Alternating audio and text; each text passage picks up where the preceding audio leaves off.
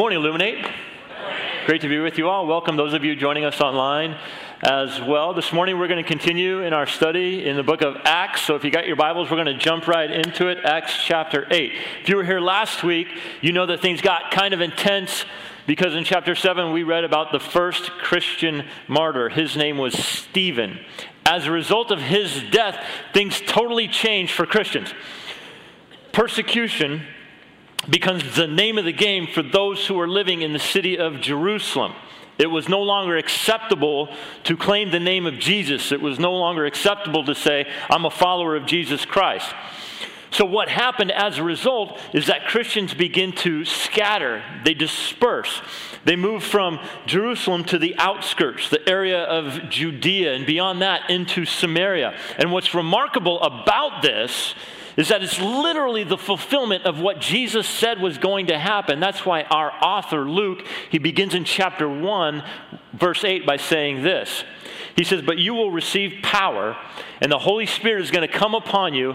And then he says, you're going to talk about me. You're going to tell others about me. That is, you're going to be my witnesses. It's going to start in Jerusalem, then it's going to spread to Judea, then it's going to go to the region of Samaria, just outside of Judea, and then we're going to take this thing worldwide to the ends of the earth. What's the catalyst for that to happen? It's the persecution that comes as a result of Stephen's death. Christians are now scattered.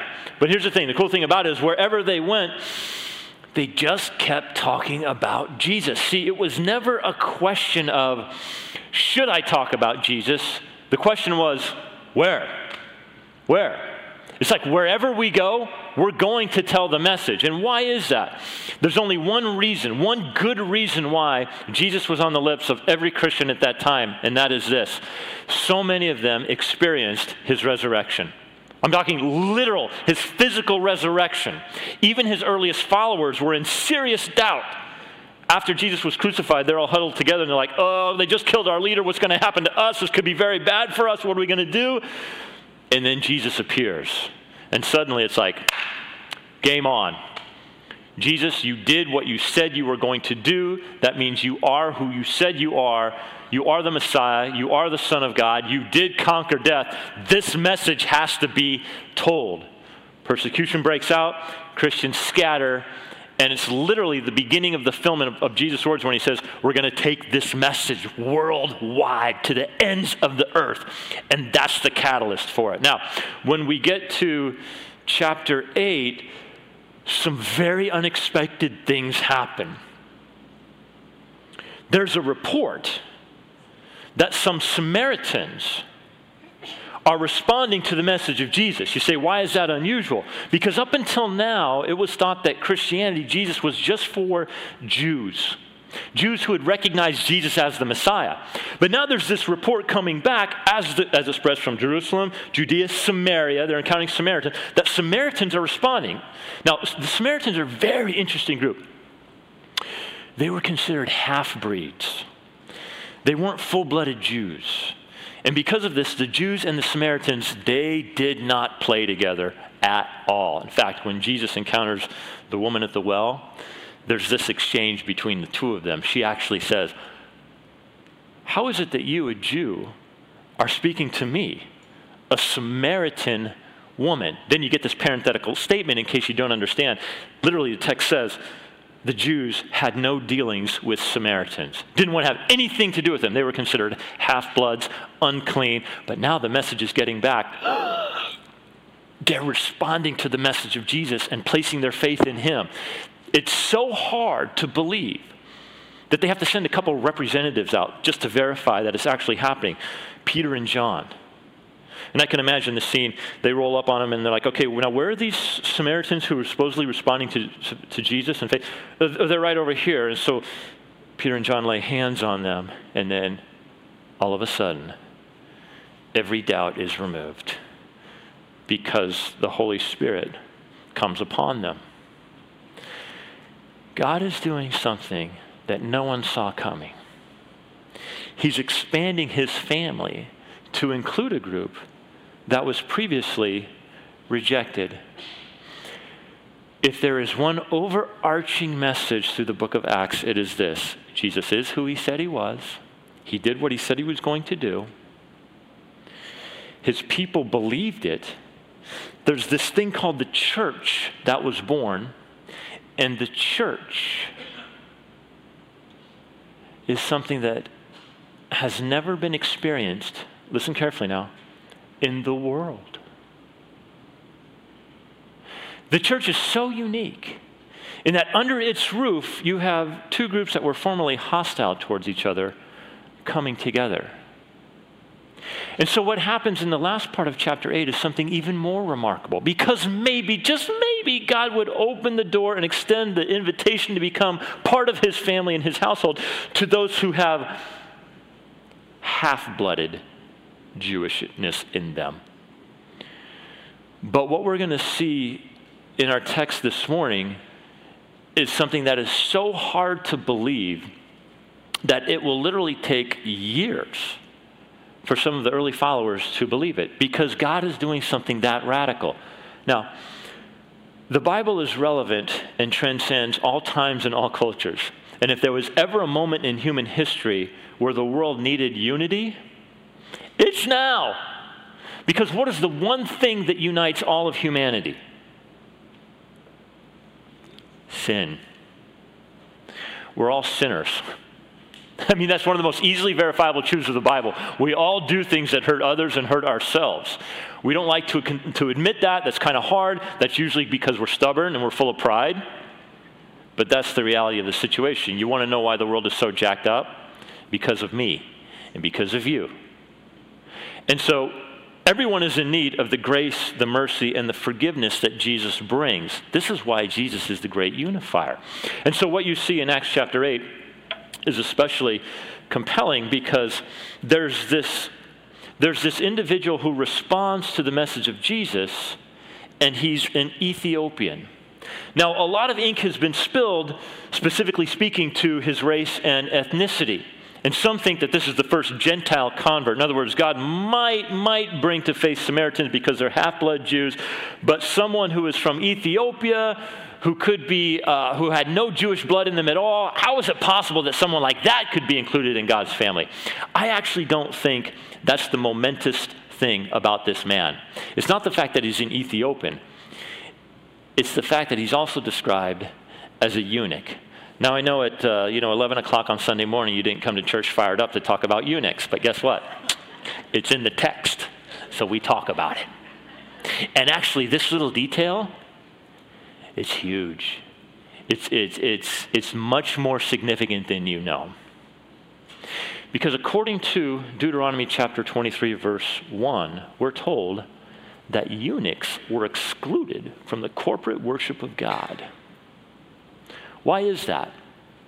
Well, we don't know exactly, but some think it has something to do perhaps with the fact that for the Jews, sort of that defining physical characteristic that one belonged in the family of God was circumcision. In fact, it's going to sound kind of weird, but the Jews had this belief that Abraham was stationed before the gate of heaven, and it was his job to inspect every male to make sure that he was circumcised. That's how important circumcision was, as an outward sign that you belonged in the family of God. And so if you're a eunuch, you've been physically emasculated, that really doesn't apply to you. Therefore, you're excluded from God's family. That's one thought. The other thought is that in many of the pagan religions at this time, they actually practice physical, bodily mutilation. And they made themselves eunuchs as a way of saying, we are loyal to our pagan gods to the degree that we will sacrifice our bodies. So we don't know exactly what the reasoning is, but that's what the Old Testament states. The eunuchs were excluded from the worship of God. But here's the thing about it. Things were going to change. It wasn't always going to be like this. In fact, God actually had a plan to include them. Because hundreds of years before Jesus came, the prophet Isaiah in chapter 56 said this, "For thus says the Lord, to the eunuchs who keep my Sabbaths," so now this is God speaking, specifically to the eunuchs who keep my Sabbaths, who choose the things that please me and hold fast my covenant, I will give in my house and within my walls a monument, and I will give them a name that is better than sons and daughters. Maybe, just maybe, God would choose to include Samaritans. But the thought that God would include someone who had this kind of physical mutilation, completely and totally unacceptable. Until now. But if you read the Old Testament scriptures carefully, you realize that it was actually God's plan all along to include them in his family. And this is how it happens. Chapter 8, verse 26. Now an angel of the Lord spoke to Philip. And he tells him, rise and go toward the south to the road that goes down from Jerusalem to Gaza. This is a desert place. And Philip gets up and he goes. So God uses this angel to communicate to Philip. And that's what angels are. Literally, angels are God's messengers. Philip is told where to go, but he's not told what he's going to do. And I don't think he needs to be told what to do because Philip is an evangelist. He's just like, wherever I go, I'm going to tell people about Jesus. Again, it's not should I talk, it's where am I going to talk. So he does it. He gets up, he goes, and this road is about 50 miles southwest of Jerusalem, and ultimately it actually leads into Egypt. Verse 27, and there was an Ethiopian. Now we get to learn something about him. He's a eunuch, but he's also a very special individual because of what we read next. He's actually a court official of Candace, queen of the Ethiopians. And he was in charge of all of her money, all of her assets, everything. This is a very important individual now. He had come to Jerusalem to worship, and he was returning. He's sitting in his chariot, and he's reading the prophet Isaiah. So at this time in the 1st century A.D., eunuchs typically comprised of one of two groups. Number one, either they were slaves who had been made eunuchs to look after the king's harem. And if that eunuch did a good job, history tells us that he could rise in rank and literally become an attendant to the king or the queen. At other times, this word simply refers to someone who directly reports to the king or the queen. So we don't know exactly how this individual came to this position, but we do know that he's a man of great significance and importance. He has a direct line to one of the most powerful rulers in the known world at this time. He's super rich. He has an entourage surrounding him. He's seated in his chariot, which tells you that the chariot itself is very luxurious. In war chariots, there's no seat, you stand. But this is the kind of chariot that would have an entire entourage taking care of. Additionally, he's 1,000 miles from home. He's in Jerusalem. He's on his way back. He's been worshiping God in Jerusalem. What is he doing down this road? Clearly, this guy is committed to worshiping the Israelite God. But he doesn't know the Israelite God's son. He doesn't know Jesus. And if it was just enough to know God, the story might end here. So this tells you something, because we've got a lot of people on the planet who are like, I just have a relationship with God. Jesus, I'm not so concerned about. That's why this story goes on. He knows about God, but he doesn't know about Jesus. But it's really, really interesting, because he's reading this piece of Isaiah from the prophet, and he, as we'll see, doesn't really understand exactly what the meaning of the text is. How he got this portion, we don't know. Again, to have even just a small portion of something that was written on would be extremely expensive.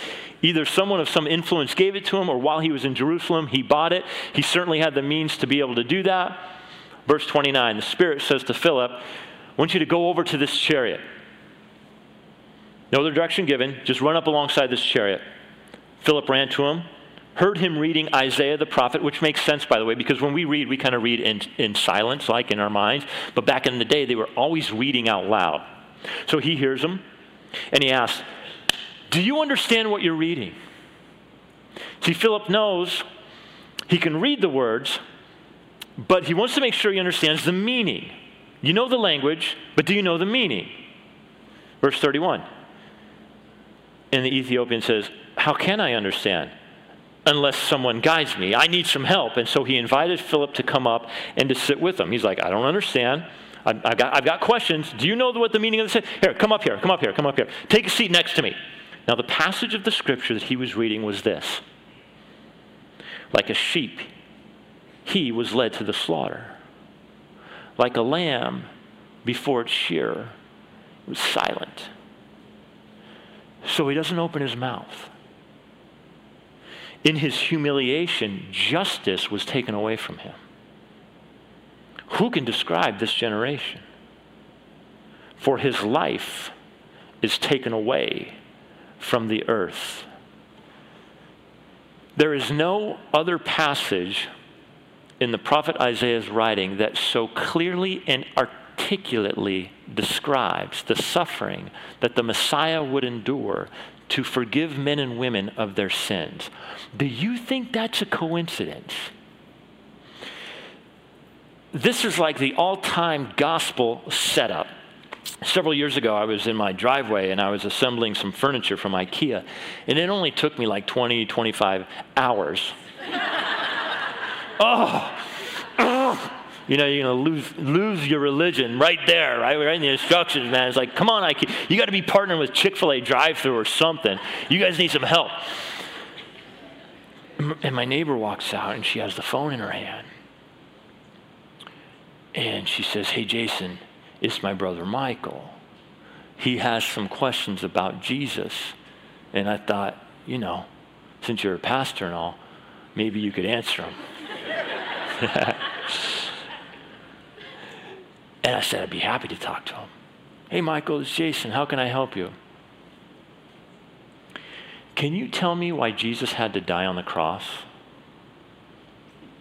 Yes, I can. And I shared the good news. I shared the gospel. And I took him through Romans and explained that we're all sinners separated from God, and that's a big problem for you and I. A holy and righteous God can't turn a blind eye to all the junk that you do in your life, otherwise he wouldn't be just. He has to deal with all the wrongs. And unfortunately, the wrongs actually require death. That's how serious our wrongs are. We take them very lightly. Well, check that. We take the wrongs that we do lightly. What you do, now that's offensive. But we're all in the wrong. And we all deserve death as a result. And so when Jesus was on the cross, the Bible says the life of a creature is in its blood. That's why Jesus had to die. That's why his blood had to be spilled, was so that his death could take the place of your death. And if you've embraced Jesus' death as your own death consequence for sins, then God looks at you forgiven. And you receive his grace and his mercy. And that's why Jesus had to die. So he ends up coming to church. He ends up getting baptized. He ends up freeing himself from some of his addictions. It's been a long, long road for the brother. But it's like the Holy Spirit just tees it up for Philip. Who's he talking about, the Ethiopian asked. Is he talking about himself, or is he referring to someone else? And Philip just swings. Then Philip opened his mouth, and beginning with this scripture, this was just the starting place for Philip because he knew his Bible. He told him the good news about Jesus. Effective evangelism requires you, Christian, to know your Bible. In fact, if you don't know your Bible, it's been said that people are maybe one or two questions away from having their entire world turned upside down. Here's one of those questions. Why do you believe what you believe? Christian, you got to be able to answer that one. Because if you don't, I can tell you right now, you're always going to be shallow. Why would you give your life to something you're not totally convinced of? You're smarter than that. Why would you do that? See, Philip knew his Bible. So beginning with this text, so what he could have done, and probably what he did do, he says, okay, we'll start here. He's talking about Jesus. Jesus is the one that was going to suffer and die for your sins. Oh, okay. And you know what? The prophet Isaiah also talks about the specific, detailed manner in which the Messiah was going to die.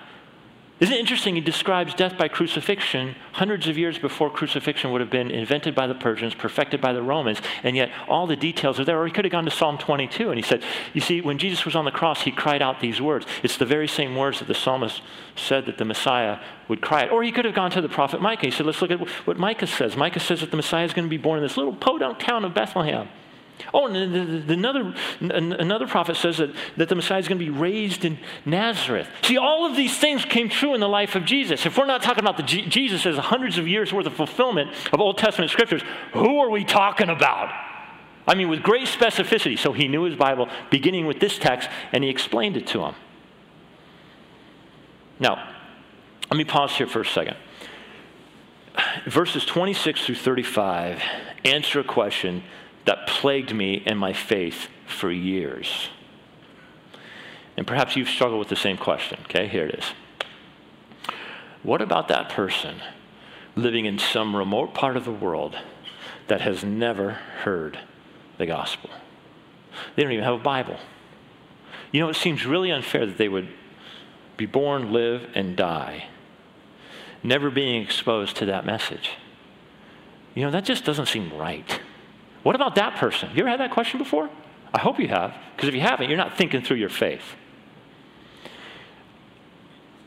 The book of Acts removes all doubt. The book of Acts answers that question, because what you see is example after example of someone who is sincerely seeking to know God.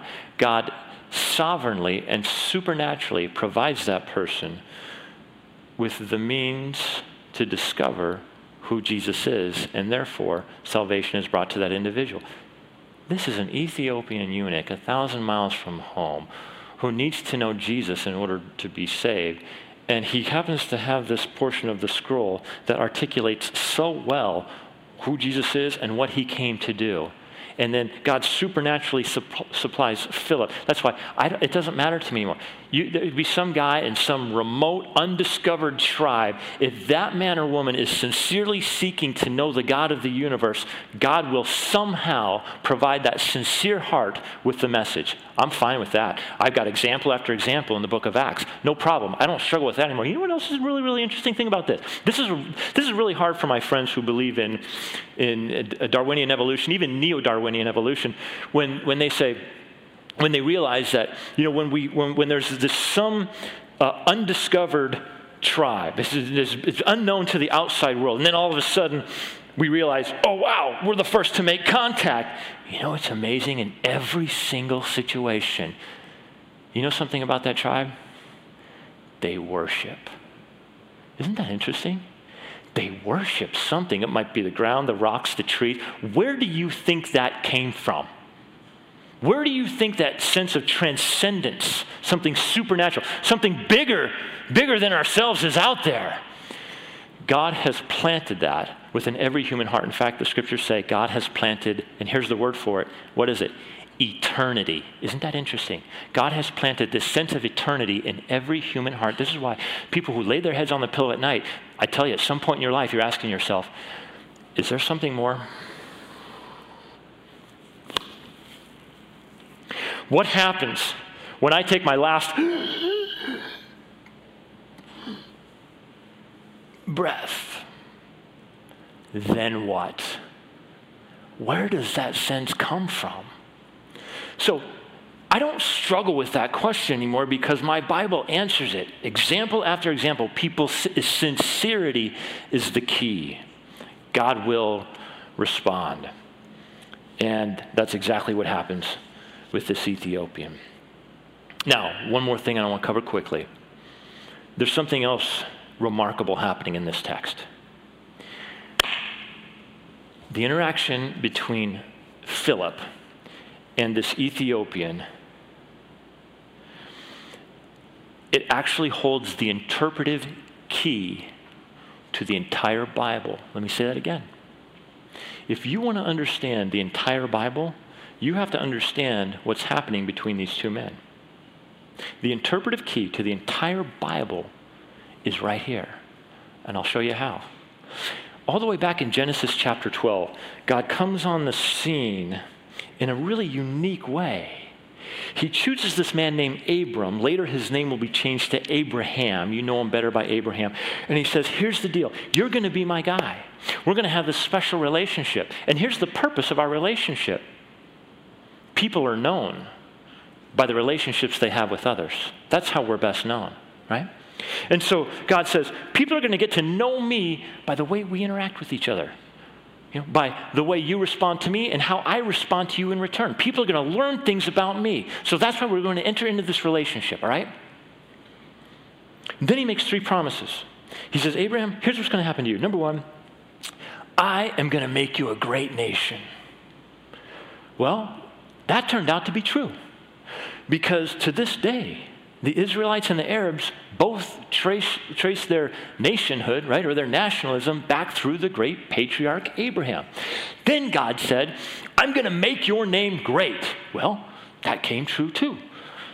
Christianity, Judaism, Islam, all 3 of the world's major religions hold the name of Abraham in very high regard. That promise came true. But now, there's this 3rd promise that's mentioned. You can go back and read it, Genesis chapter 12. It's reiterated in Genesis chapter 15. He says, Abraham, here's the big one. Through you, every family on earth will be blessed. What does that even mean? What God is saying is that through your descendants, one will come forth. And this individual will be a blessing to all families, not just Jewish families, not just Samaritan families. We're talking Ethiopians, not just Ethiopians. We're talking eunuchs. Yeah. And so this is why when Matthew, who had a front row seat to the ministry of Jesus, when he sits down, he's like, I got to tell you about this guy Jesus and my time with him. You know how he starts his account of the life of Jesus? With a genealogy. And he traces the line of Jesus back through, guess who? Abraham. Because his point is this: what God promised to our forefather Abraham, we saw.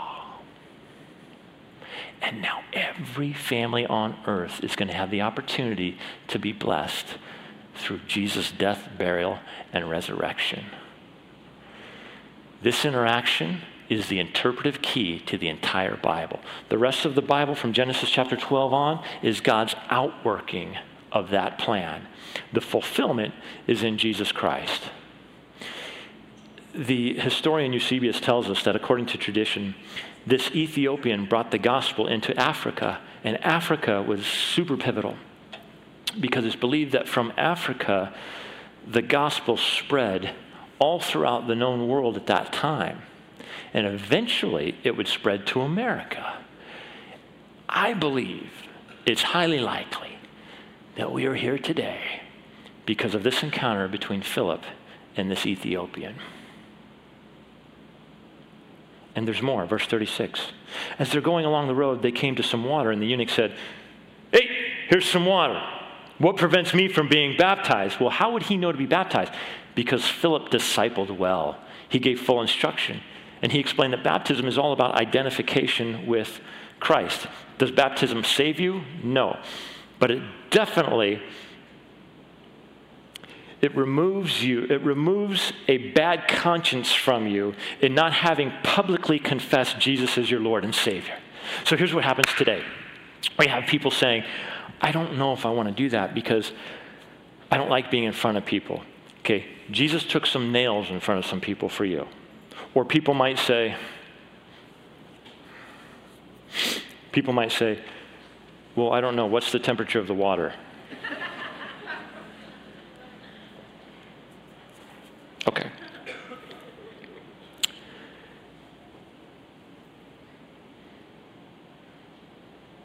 If you work through the New Testament, literally there is no such thing as a believer that has not been baptized. So, I say it like this. If you haven't been baptized, you've got some unfinished business with God. This is why in the lobby today. Pastor Steve is out there. We have a baptism orientation class next week. The beautiful thing about hearing someone share their testimony, their faith journey, is that we're all reminded that God is in the business of changing lives. And that's what it's all about. And so here's some water. And he says, why can't I be baptized? And he is. Now, real quick. Those of you who have the English Standard Version, the ESV, or the NIV, go ahead and read verse 37 for me. It's not there. If you have the King James, verse 37 is there. See, what's up with that, right? I told you the Bible is a collection of mishmash stories and sayings and sentences, right? No. It's not there for good reason. That verse doesn't appear in our earliest manuscripts. So if we're performing a stringent text, that's a good question, right? How do we know what we have is accurate? Because we have all these tests of what's called canonicity. And so there were certain rules that had to be applied. Otherwise, that document wasn't going to make it in your Bible, okay? That's why some of our Catholic friends have apocryphal books. These apocryphal books are written at a far later date than the eyewitness accounts that you have in your New Testament. Okay, so they didn't fit the strict test that was required. Okay, so that's good. So this verse isn't in the earliest manuscripts, but don't let that freak you out because it doesn't really change the meaning of the text at all. And if our intent is to get to the author's original intent and writing, then I believe it shouldn't be there. But let me give it to you. We do know that it appears about 200 years later, and this seems to be the kind of thing, the words that were said when one was baptized, and this is what it is. Again, it's in the King James Version. I'll read it to you. And Philip said, if thou believest with all thine heart, thou mayest be baptized. And he answered and said, I believe that Jesus Christ is the Son of God. So don't worry about it. Just because it's not there, it doesn't affect the narrative or the meaning of the passage at all. Verse 38. And he commanded the chariot to stop. And they both went down into the water, Philip and the eunuch, and he baptized him. And when they came up out of the water, the Spirit of the Lord carried Philip away. And here's what's really interesting. Here's why I think the emphasis of this is all in the fact that this guy is a eunuch and not an Ethiopian. Because look at this description at the end. And the eunuch saw him no more. It doesn't say in the Ethiopian, it says in the eunuch. In other words, the emphasis is God is doing something nobody saw coming. Previously, those who thought we were excluded from the family of God are now in. And if the eunuch is in, everybody is in. And he went on his way rejoicing. But Philip found himself at Azotus, and as he passed through, he preached the gospel to all the towns until he came to Caesarea. So you might be thinking, look. I love the story of Philip. Man, Philip was the man. I could never be like Philip. Wrong. Christian, you are Philip. You are. It's not should I, it's where. You have a sphere of influence. There are people in your life who will listen to your voice before they're going to listen to mine. Because I carry the title of pastor, there's a lot of people that are going to dismiss my voice immediately. They don't want to listen to what I have to say, but they'll listen to you.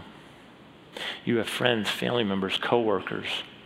It's the story of the 99 and the 1. He leaves the 99 to go after the 1 because the 1 is what? Lost. And so I think the prayer, though, is actually this. I think this is where it starts. You ready? God, will you just stop me? God, will you just slow me down? Because it's like I wake up in the morning and I'm like, okay, I got to do this. I got to get this done. I got to do this. Here's my day. It's all mapped out. And then you remember Philip. It's like he wakes up and he's like, it's not a matter of should I, it's just where. Okay, go down this road, Philip. I don't need to tell you what to do. You're already doing it. It's part of who you are. But we get, especially in the West, we get so distracted with our busyness and our schedule and our time. And it's like we forget the reason why God blesses us. God blesses us so that we, in turn, can be a blessing to those around us. God, will you just slow us down?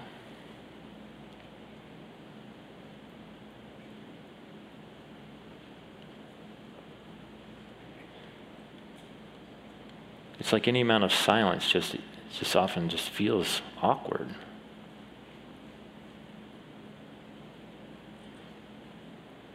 Will you reorient us to our calling and our purpose? Father, everything that you've given us, the spheres of influence, the people you've surrounded, none of that's by accident. It's all a part of your sovereign work. Father, our desire is to make the most of every opportunity. But we have to be open to those opportunities. So God, as we come into this place, we experience so much joy and so much excitement. God, I pray even more so as we leave, because we have this incredible privilege of telling others about who Jesus is and what he did on the cross to restore men and women back into a right relationship with the God who loves them and the God who created them. Father, you're so much bigger than what we think. God, help us to meditate daily on what you have for us. Quicken our hearts to the needs around us, the opportunities. Help us to know the scriptures well. And Father, in the end, it's all for your glory, so that the name of Jesus Christ, as always, in all places, can be made absolutely known and be made famous. All for him we pray. And God's people said, amen.